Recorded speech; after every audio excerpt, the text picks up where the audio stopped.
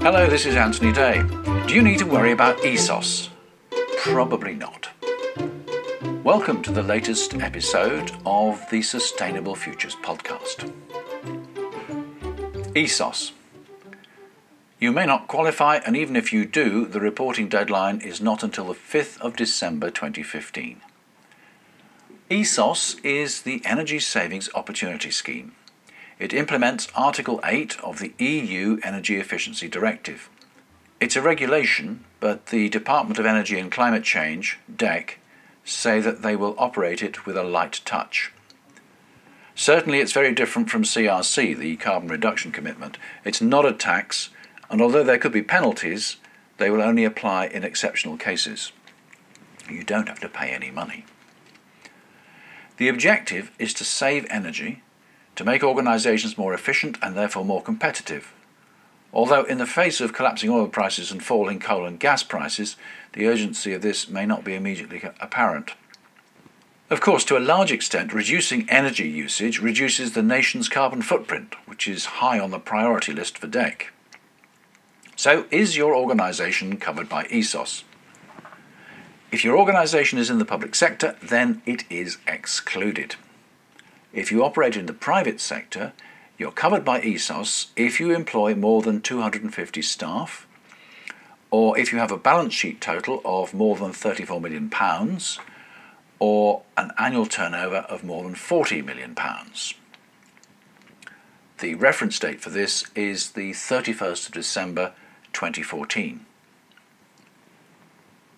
ESOS applies to all UK operations fulfilling the criteria, even if the ultimate owner of the business is overseas. It also applies to non-profit organisations which fulfil the criteria.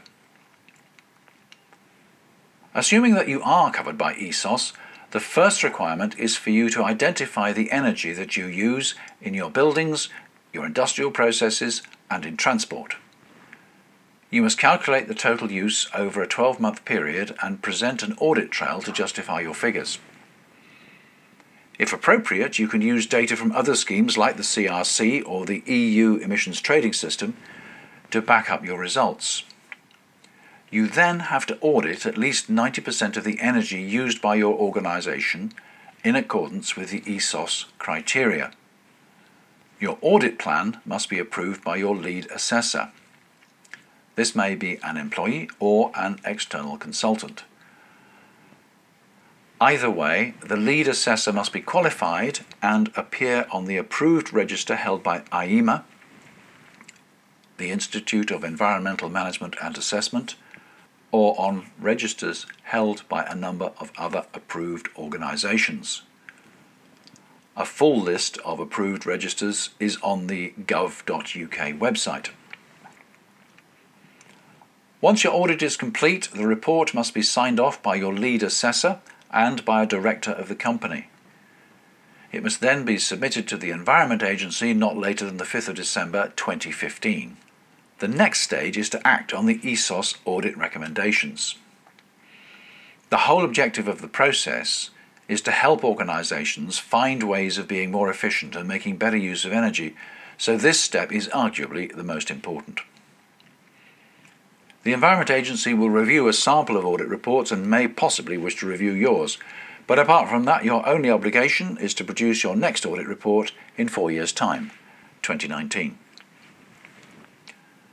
At the time of writing, the 11th of December 2014, the oil price is just below $61 a barrel. That means it's almost halved since the summer. Some say it's down for the long term, and we'll talk about that in the next episode. For the moment, ESOS is designed to help save energy, and that must sharpen your competitive edge, whatever the energy price. And designing and implementing energy-saving strategies now is protecting your organisation against the day the price spikes back up again. Want to know more? Go to www.gov.uk and search for ESOS, or drop me an email, mail@anthony-day.com. I'm Anthony Day. Thanks for listening to the Sustainable Futures podcast. I'm trying to put together articles of interest to people in business, people at school, people at home, to try and make sense of sustainability. It's a buzzword we've all heard, and it's a buzzword we'll hear more of next year and in years to come. My next episode is what we can look forward to in 2015. Yes, it's the traditional predictions for next year. Predictions for next year and beyond. This next episode will come out on Boxing Day, but you don't have to listen to it on Boxing Day. You can find it on iTunes, and it'll be there indefinitely. But listen to it soon, and do let me know what you think, either by a review on iTunes or by sending me an email. mail@anthony-day.com.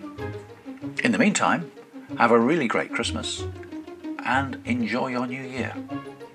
Prosperity and success to all. Till next time.